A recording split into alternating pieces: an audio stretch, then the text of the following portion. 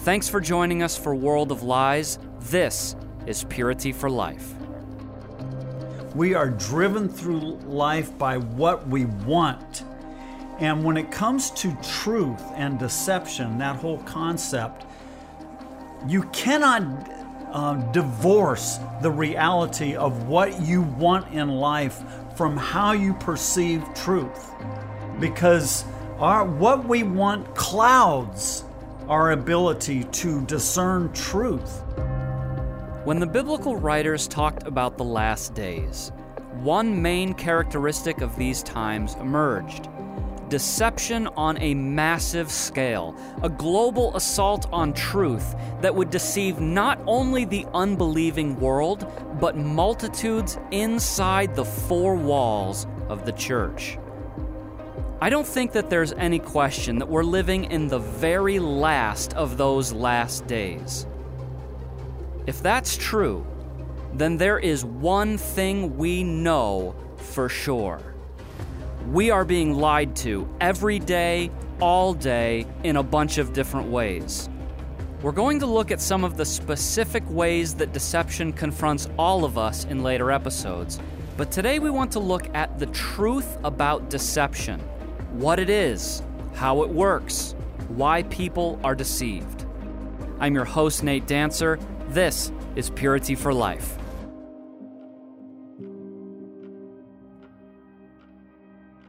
In a book that is about walking in truth in a world of lies, I think what most people would expect is that you would deal with very specific lies in every aspect of culture or the church or whatever, and then debunk those specific lies. You did do that in the first section, talking about various spheres of culture, but then you spent the next two sections doing something very different. Can you explain what and why?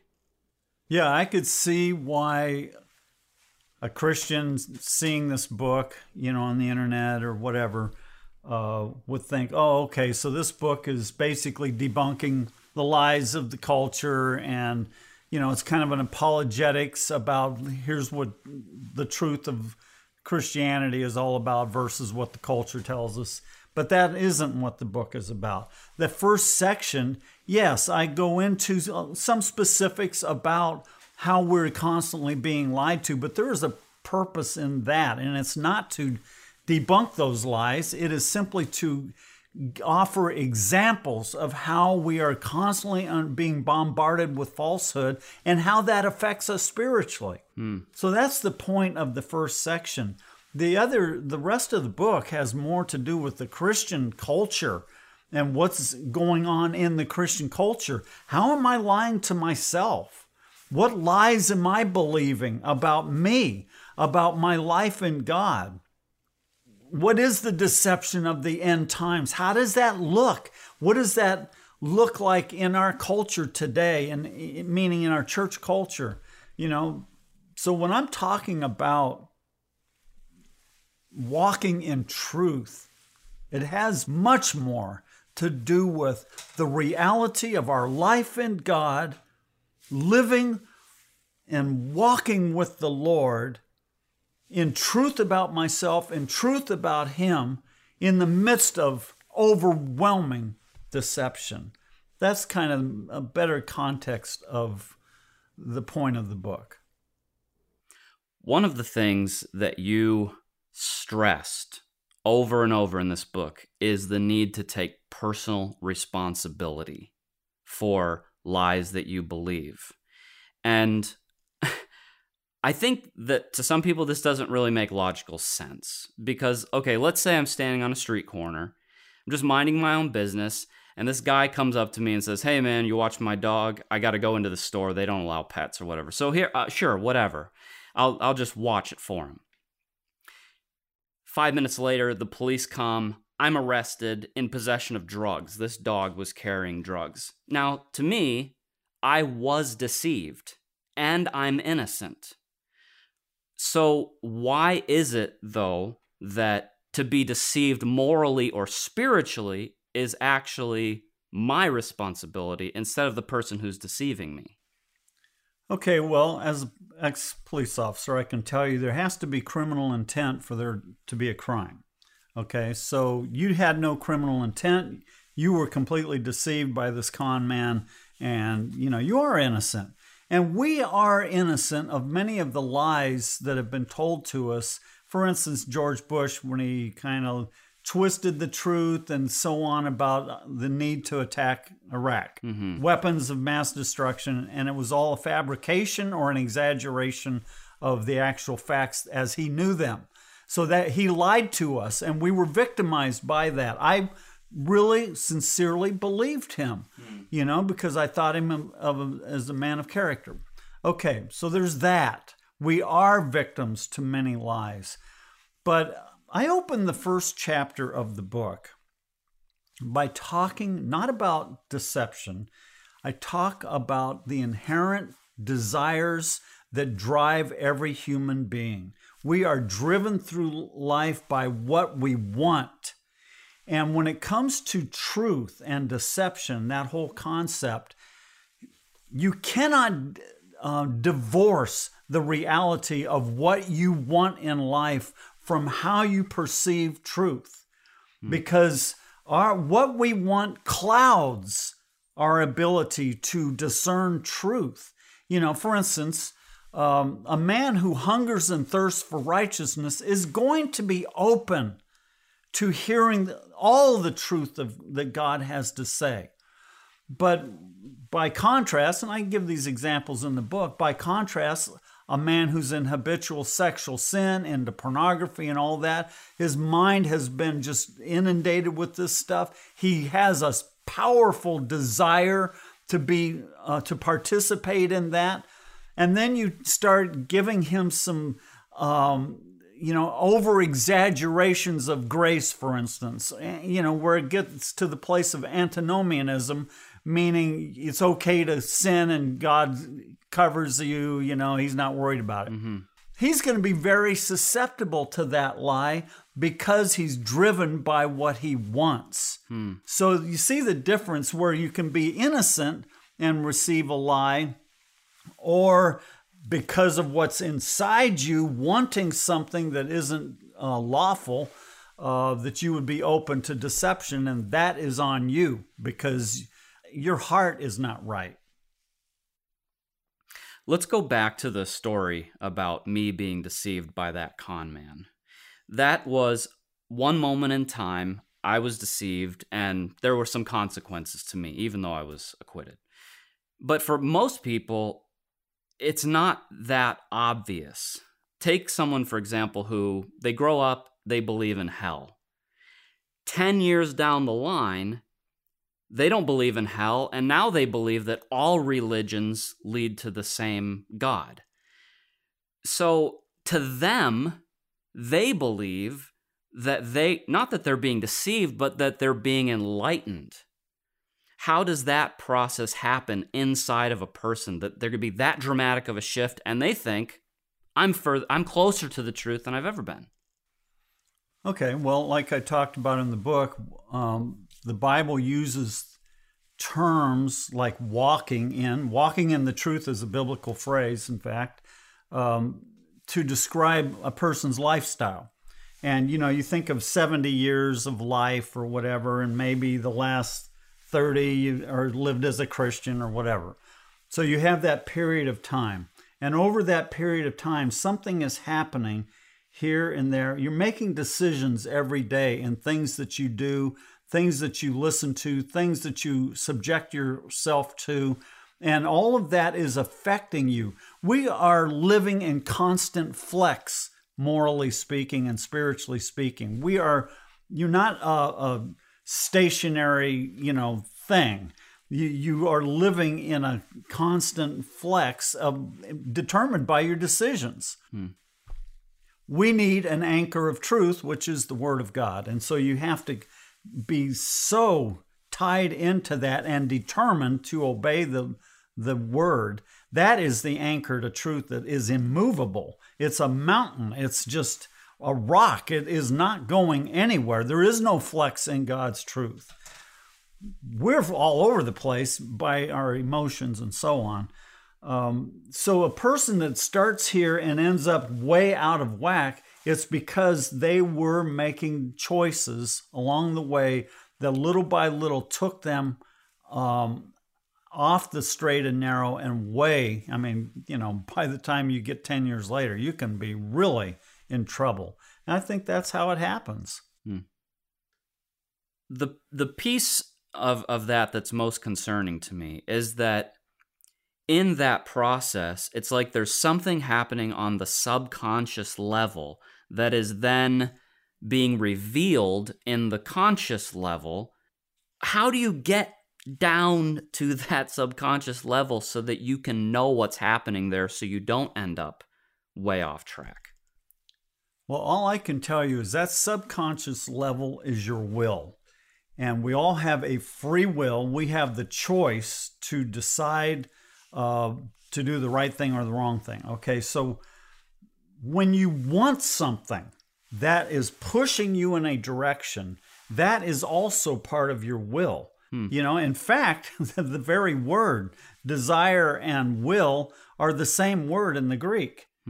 So they both are describing the two sides of the same coin, desire and will. So what you desire in life is propelling you forward in life and is causing you to make certain decisions underneath the surface.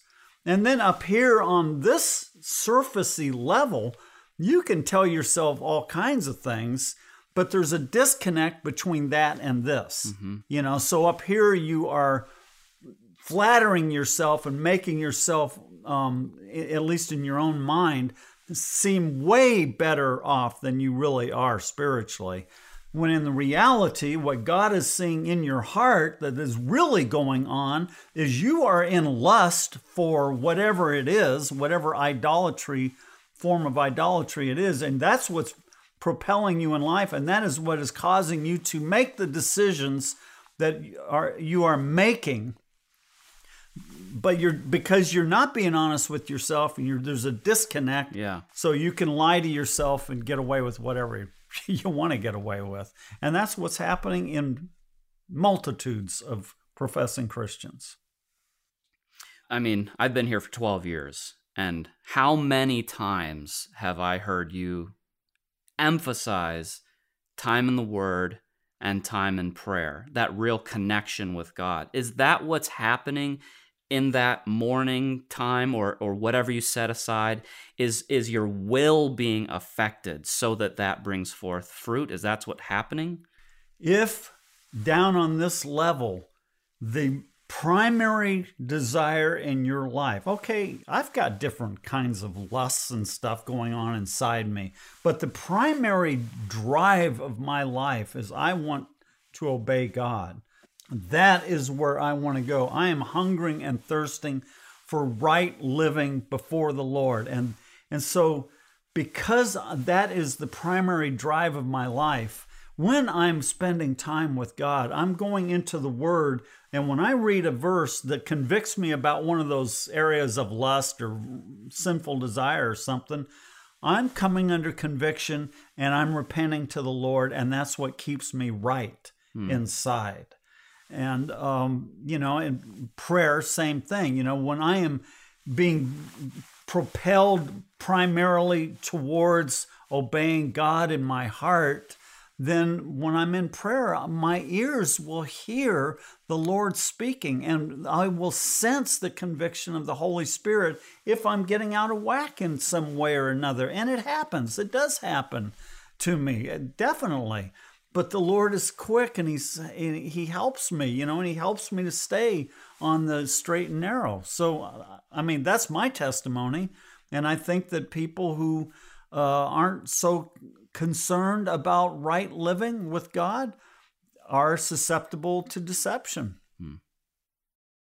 Anytime a person is confronted with a specific truth, he's going to do one of two things: embrace it or reject it. And that rejection happens, I'm sure, in a number of different ways. If you could see into a person's heart who is rejecting the truth, and obviously thereby being deceived, what would you see inside that person? I get what you're saying, but my problem with your illustration is this. How often are Christians really being confronted with truth? That's, the reality is most preachers have learned to become very diplomatic because they are tired of getting emotionally beaten down by angry parishioners. So they have so softened the message so people won't get mad at them. I don't know the right and wrong of what they're doing. That's not my point. But first of all, are they even being confronted with truth? Secondly, let's say they're reading the Bible and it says, okay, let's just use in the Sermon on the Mount, Jesus said, "You have heard that it said, you shall not commit adultery, but I say unto you, if you even look at a woman with lust in your heart, you have committed adultery." So what does a man do with that, a Christian man? And typically what happens inside of a man who is driven by other desires is that he has already built in place, or maybe he has gotten it from false teachers, which there is an abundance of today in the church. All the different little ways that we can discount what Jesus is saying. Jesus is making a very clear statement. He's saying, if you give over to this, you are in trouble spiritually. And he talks about plucking out eyes, cutting off your right hand. I think the inference is clear on what he's referring to. He doesn't mean physically, literally doing that, but he is talking about a radical transformation, a radical severing of things from your life. That is the Christian life. That is life in God's kingdom. But we've had so many layers of explaining it away and softening the message to where the truth is hardly even brought forth to the typical Christian anymore to bring that conviction, because it has been so explained away that it's no longer has any teeth to it. So, what goes on inside of him? I think primarily he's been taught how to lie to himself, and so that's the avenue he takes. The thing that strikes me when you say that is that there's a moment in time where a person is confronted by the truth, but how they respond in that moment could be predicated by what happened yesterday or the day before or 10 years ago.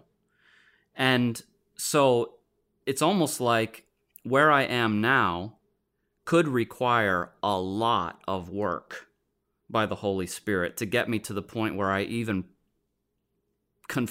am confronted by the truth in a meaningful way.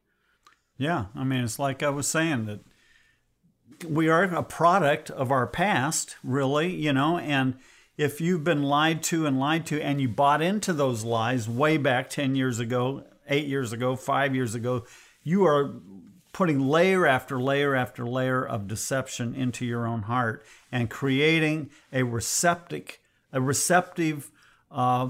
environment for a falsehood to be accepted and acted on. So, that's why it's so important that we get a grasp of truth.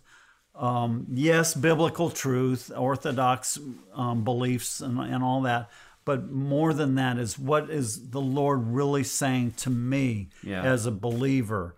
And I have got to be in complete connection with God's reality about where I am and who I am. Yeah. That's the important thing. Yeah, it really emphasizes the need. Psalm 139, search me, try me, know me, my anxious thoughts, see if there's a wicked way in me, and then lead me in your way. And that's a prayer from a sincere heart. Do you believe that you need God in order to have life? I would guess that you would say, yes. But let me ask the question again, and this time, think about your life. The way you live, the way you think, the way you make decisions, what you desire and what you pursue. So in light of that, does your life prove that you believe you need God in order to have life. Pastor Steve said that human beings are driven through life by what they want. Now, I don't know how that strikes you, but to me, this means that having the right desires is extremely important. If we have the wrong ones, we end up in horrible places. And as we go through this series, we're seeing clearly that our church culture is not confronting us enough with the vital importance of cultivating and guarding the desires of our hearts. We'll look at this more in our next segment, but first, I wanted to understand more of what's really going on in the human heart. Why is it that we are so driven by what we desire, to the point where we'd be willing to destroy ourselves to get what we want? I've brought longtime friend of the ministry, evangelist Glenn Meldrum, into the studio to discuss this with me today. Glenn, Pastor Steve talked about the human will, that the will is really what is driving our everyday decisions. And so if we're not rooted in God's truth, our will can bring forth desires that lead us astray and into sin. And I wanted to get your perspective on this. Why do you think God made us this way? I mean, why create us to be driven by desires that come out of our will if it would be so dangerous for us potentially? Well, I think it's going to really be something we have to go back to the beginning of Genesis and the creation of Adam and Eve. Adam and Eve had desires. They had a will. But in that state, it was perfect. It was without fault until they gave into sin. And then what happened with the will is there was a perverting of it, a twisting of it, a altering of that became selfish in nature. So now as fallen human beings, we have a will that has been twisted and perverted that produce these evil desires within us. Mm-hmm. But another aspect of this that I think that's important is without a will, there'd be no ability to love. But with that free will comes the ability to choose wrong or to choose right. And so we understand the story of Adam and Eve and how sin entered into the world. Mm-hmm. But it was that will that was necessary so that they could choose. And so that's why the will is there. And is it dangerous? Absolutely. If it's not brought under the rule of God, it can do us untold damage. But if our will and desires are brought under His will, then they are able to be used for good and for even the glory of God. Clearly, there are desires that are against God's will. Sexual sin is an obvious one. That's something that we deal with every day in the men that come to us for help.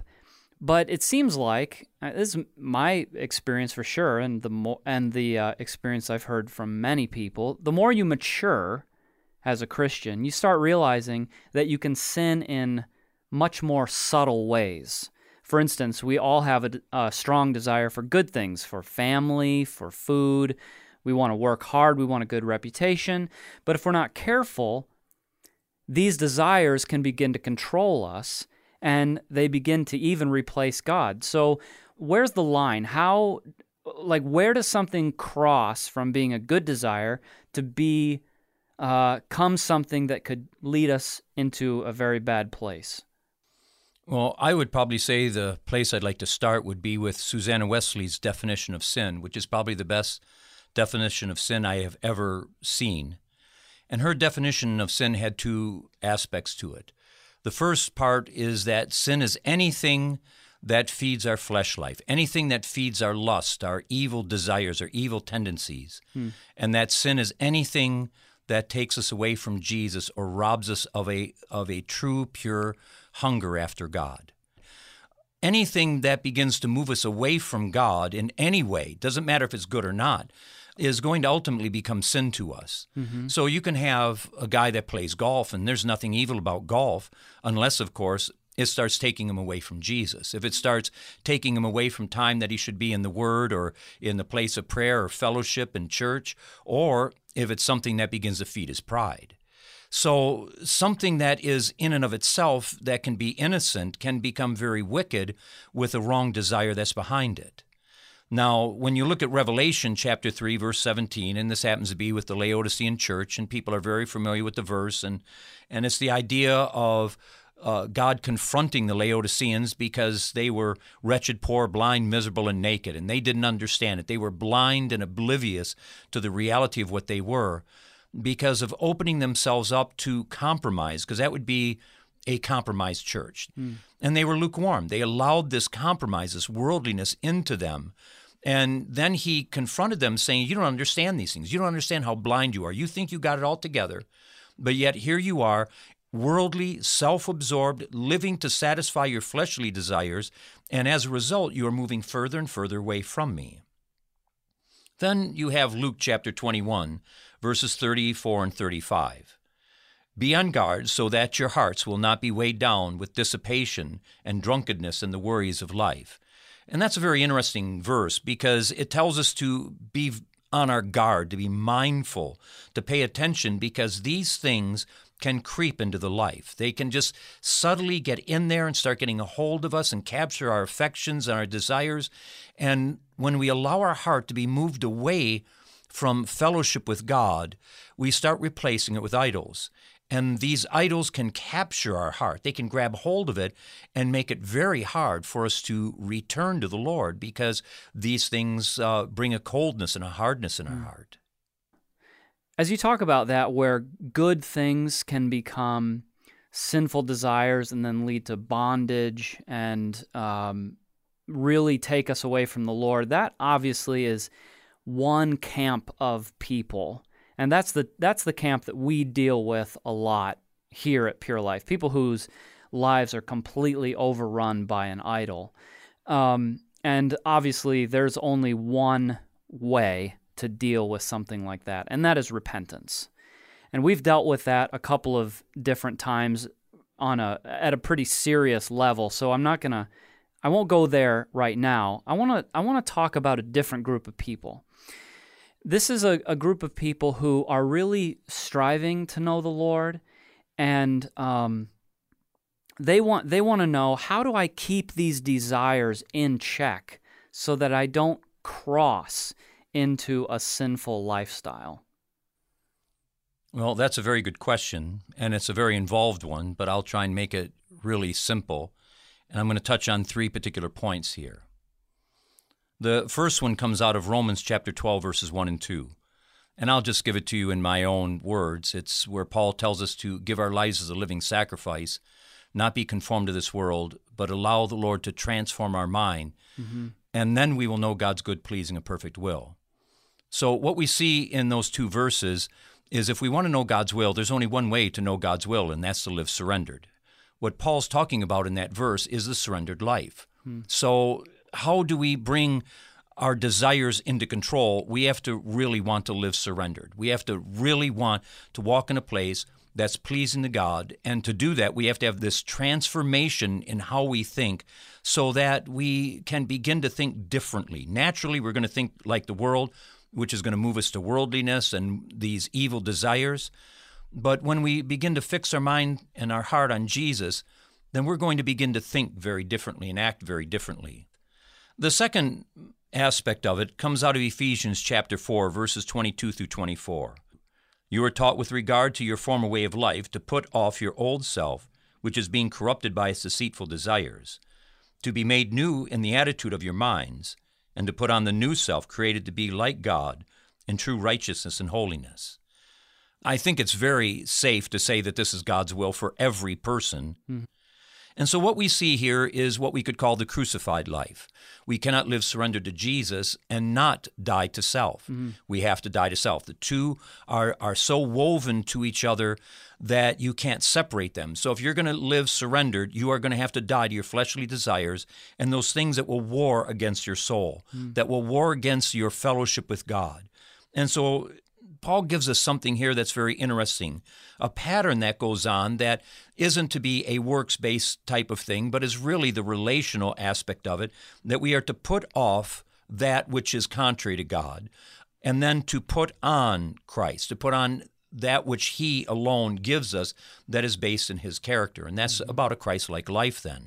And so it's a process that's there that we can do in small little ways, whether it's we have this tendency to lie or stretch the truth, which is the same thing, or whether it's bigger things, that it's, the lust and perversion or hatred or whatever it may be, that they are all dealt with in the same way. We have to want to surrender, and when we want to surrender, then we will go through this process of dying to the sin, putting it off, allowing God to transform our way of thinking, and then putting on Christ.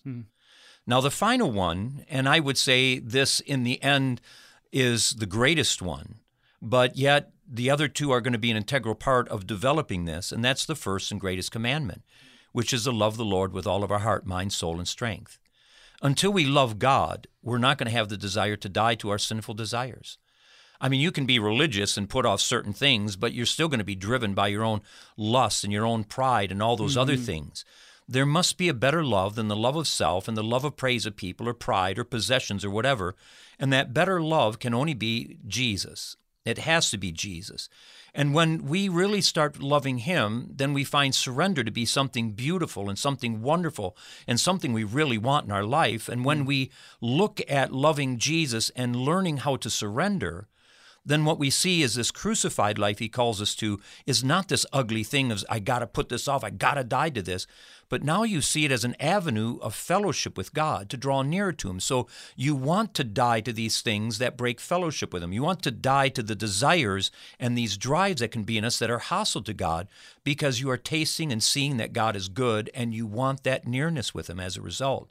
So this love of God, which is really what we were created to do, to love Him with all of our heart, mind, soul, and strength, where the fall of Adam and Eve went and ultimately twisted that, and Jesus dying on the cross was to restore that place that we could love Him with everything once again, which comes through His grace. And so when we love Him, and the more we love Him, the deeper our surrender can be, and the deeper our surrender can be, the deeper our surrender is, the more we will die to our sinful desires and ambitions and dreams and wants and come to that place of sweet surrender to Him in a deeper way again. And the cycle keeps going as our love goes deeper.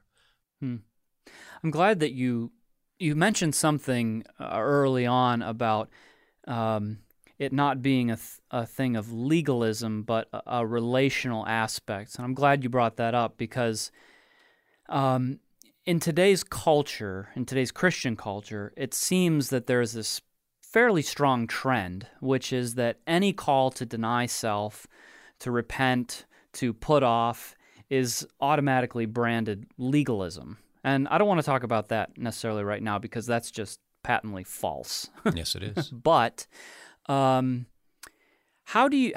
would a person keep that process from being legalistic? Well, they have to focus on the relationship, and they have to guard their heart enough and understand their heart, be willing to pray Psalms 139, that is, search me, O God, and that they have to want to understand their heart enough to see where it is in loving God. We all have these wandering hearts.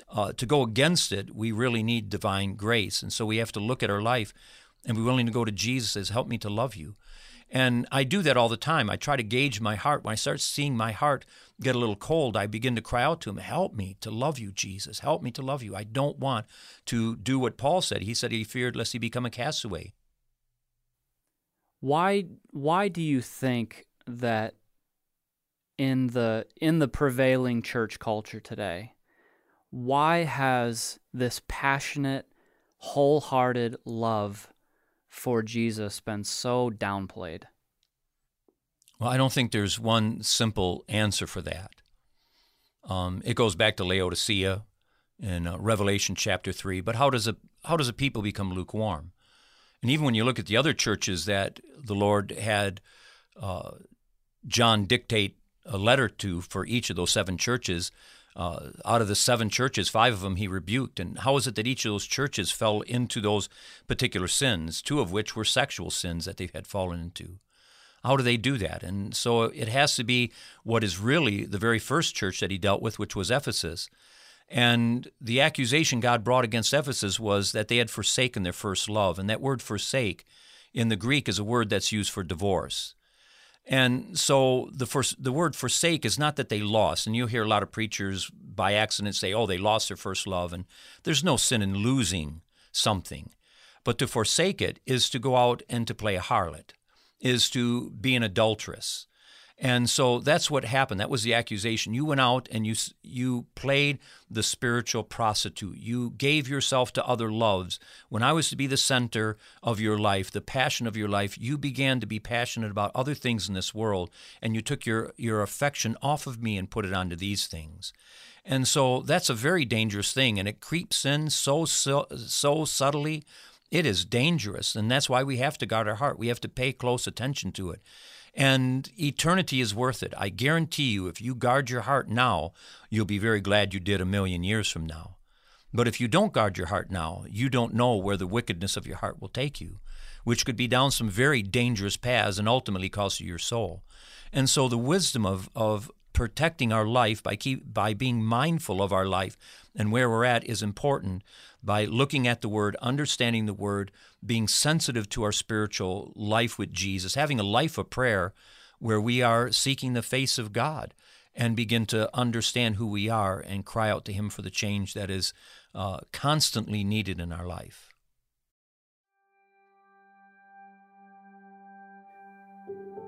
Pastor Steve told us that deception is only effective when we want the thing being offered to us. We're vulnerable because something is wrong with our desires. So the way to guard against deception is to carefully guard our desires so that we learn to love and esteem what God Himself loves and esteems. But what if we're deceived about what God wants? What if we cherish and cultivate certain desires only to find out that God detests them? We talked to 4 of our residential program counselors because we wanted to know what lies they had believed about God before coming to Pure Life and what had to change in order for them to come out of those deceptions. The first thing, they had to be convinced that God did not believe that they were good people. And it's kind of this overall attitude that God is okay with where I'm at spiritually. He knows I could grow more spiritually, but overall my spiritual life is good enough for Him. So recognizing truth in the inner part of my heart was first seeing that I was the sinner before a holy God. The Bible is so clear. There is none righteous, not even one. How can a professing Christian even begin to believe that he or she is good? Well, you see, when we measure ourselves according to our definitions of goodness, it's easy for us to believe horrible lies about our spiritual condition and about God's perspectives about us. Holiness means being separate. That there's a reason why God is separate from His creation, because we're sinners. When you really see who God is, it's just like, wow. It's just you come into contact with, I'm a great sinner. Where you get people who believe that, well, God's grace will cover my sins, not understanding that God's a holy God and that is never going to change.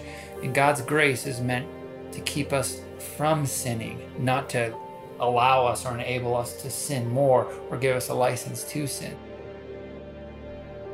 When we get a true sight of how holy God is, how good He is, how righteous He is, it will leave us crying out, I am a wretched man. There is nothing good in me.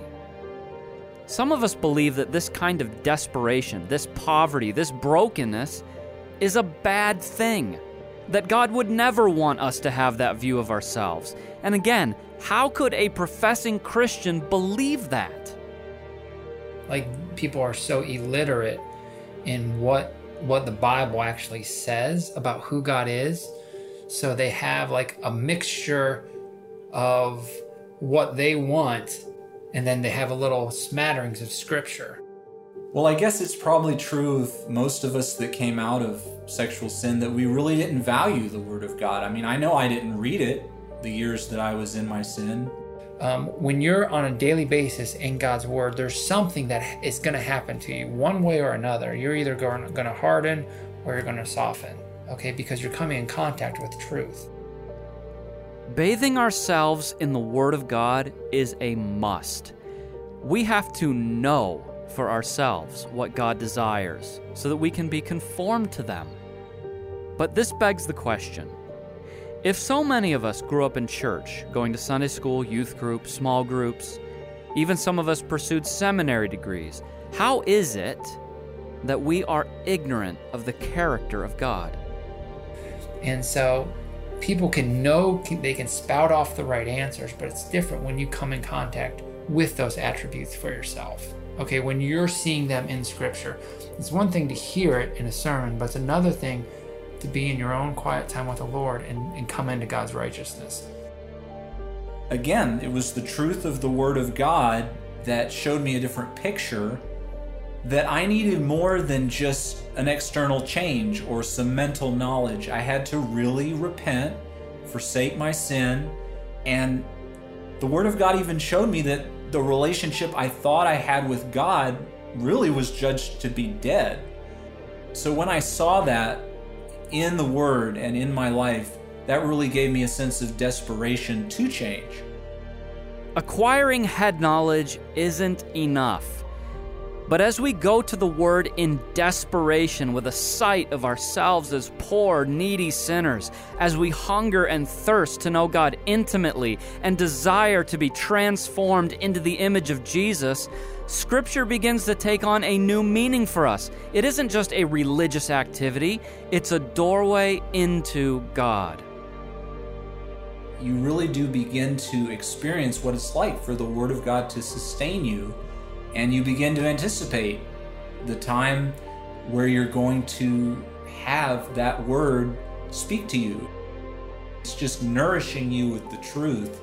And yeah, I think the more you experience that, the more you do learn to look forward to it and appreciate it and want it as a daily part of your life. I'm 8 years in with the Lord from when I came out of my sexual sin. But I know I love the Word. I look forward to getting in the Bible. The Word is a barometer for me. Whenever I want to kind of shy away from God's Word, I know there's something off in me because it shines light on who I really am. So I know that I have to have an ongoing relationship with God's Word to stay on track. It's something that has to be in my life. It's not something that I can, just kind of play with, or, it's nice to read the Word. No, I have to be in the Word on a daily basis.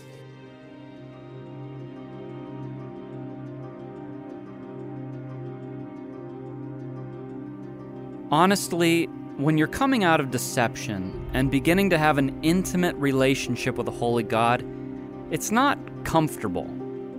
Suddenly you start to find that this God isn't just interested in you feeling good all the time and having everything go your way. You find that He's willing to cause you pain if it will turn out for your eternal good. Hebrews 12, 5 and 6. And have you forgotten the exhortation which addresses to you as sons? My son, do not regard lightly the discipline of the Lord, nor faint when you are reproved by Him. For those whom the Lord loves, He disciplines, and He scourges every son whom He receives. And He exhorts me not to be faint in heart when I'm reproved by Him. Okay, and it's just like when you come to the truth, yeah, it's painful. But those lies have to come down. Those lies are standing in the way. This desire of God for our good, this burning and passionate love to see us become pure and holy in His sight, this is something that many of us have never encountered before.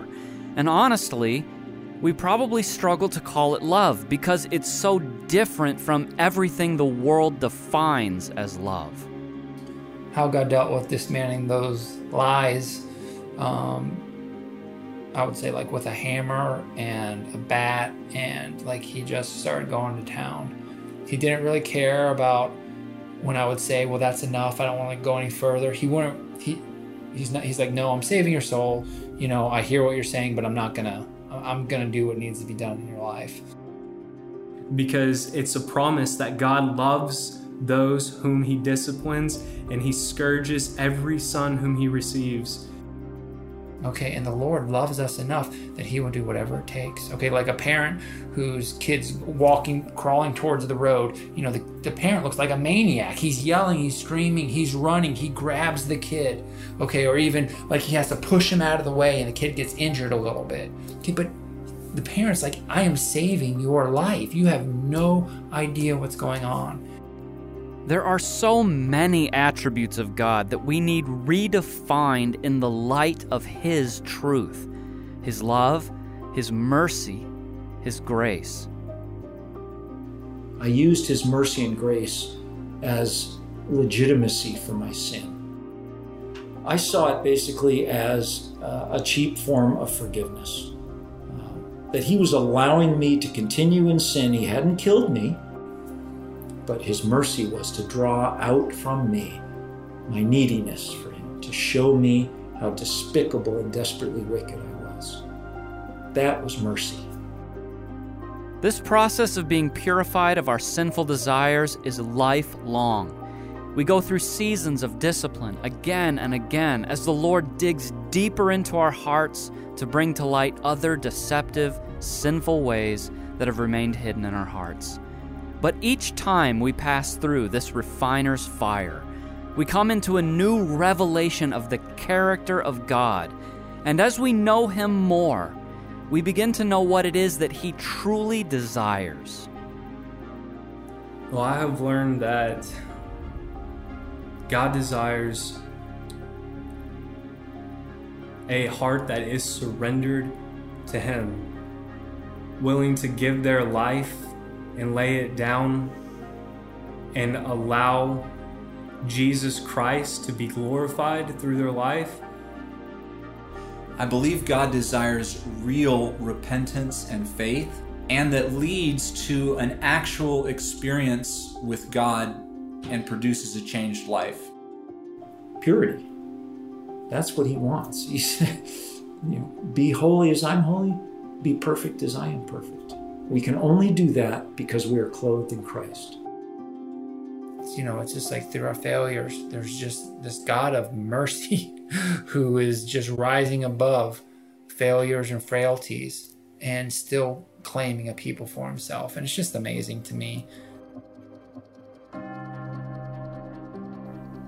We know we're being lied to.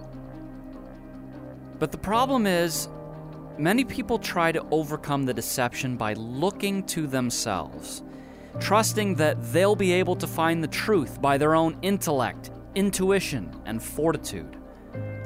This is fatal because there are so many things that cloud our judgment.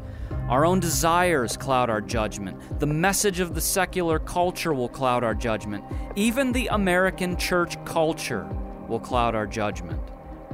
You can see, can't you, why we are so vulnerable? That's why, as our counselors pointed out, it's essential that we recognize our great need and run helplessly into the arms of Jesus, who is the embodiment of truth. Thanks for joining us for World of Lies. We'll see you next time. Purity for Life is a production of Pure Life Ministries. For over 30 years, Pure Life Ministries has been the go-to for those whose lives have been devastated by sexual sin. Visit us on the web for more information about our life-changing counseling programs and powerful teaching materials. Also check out our video clips of men and women whose lives have been radically transformed. All that and more at purelifeministries.org.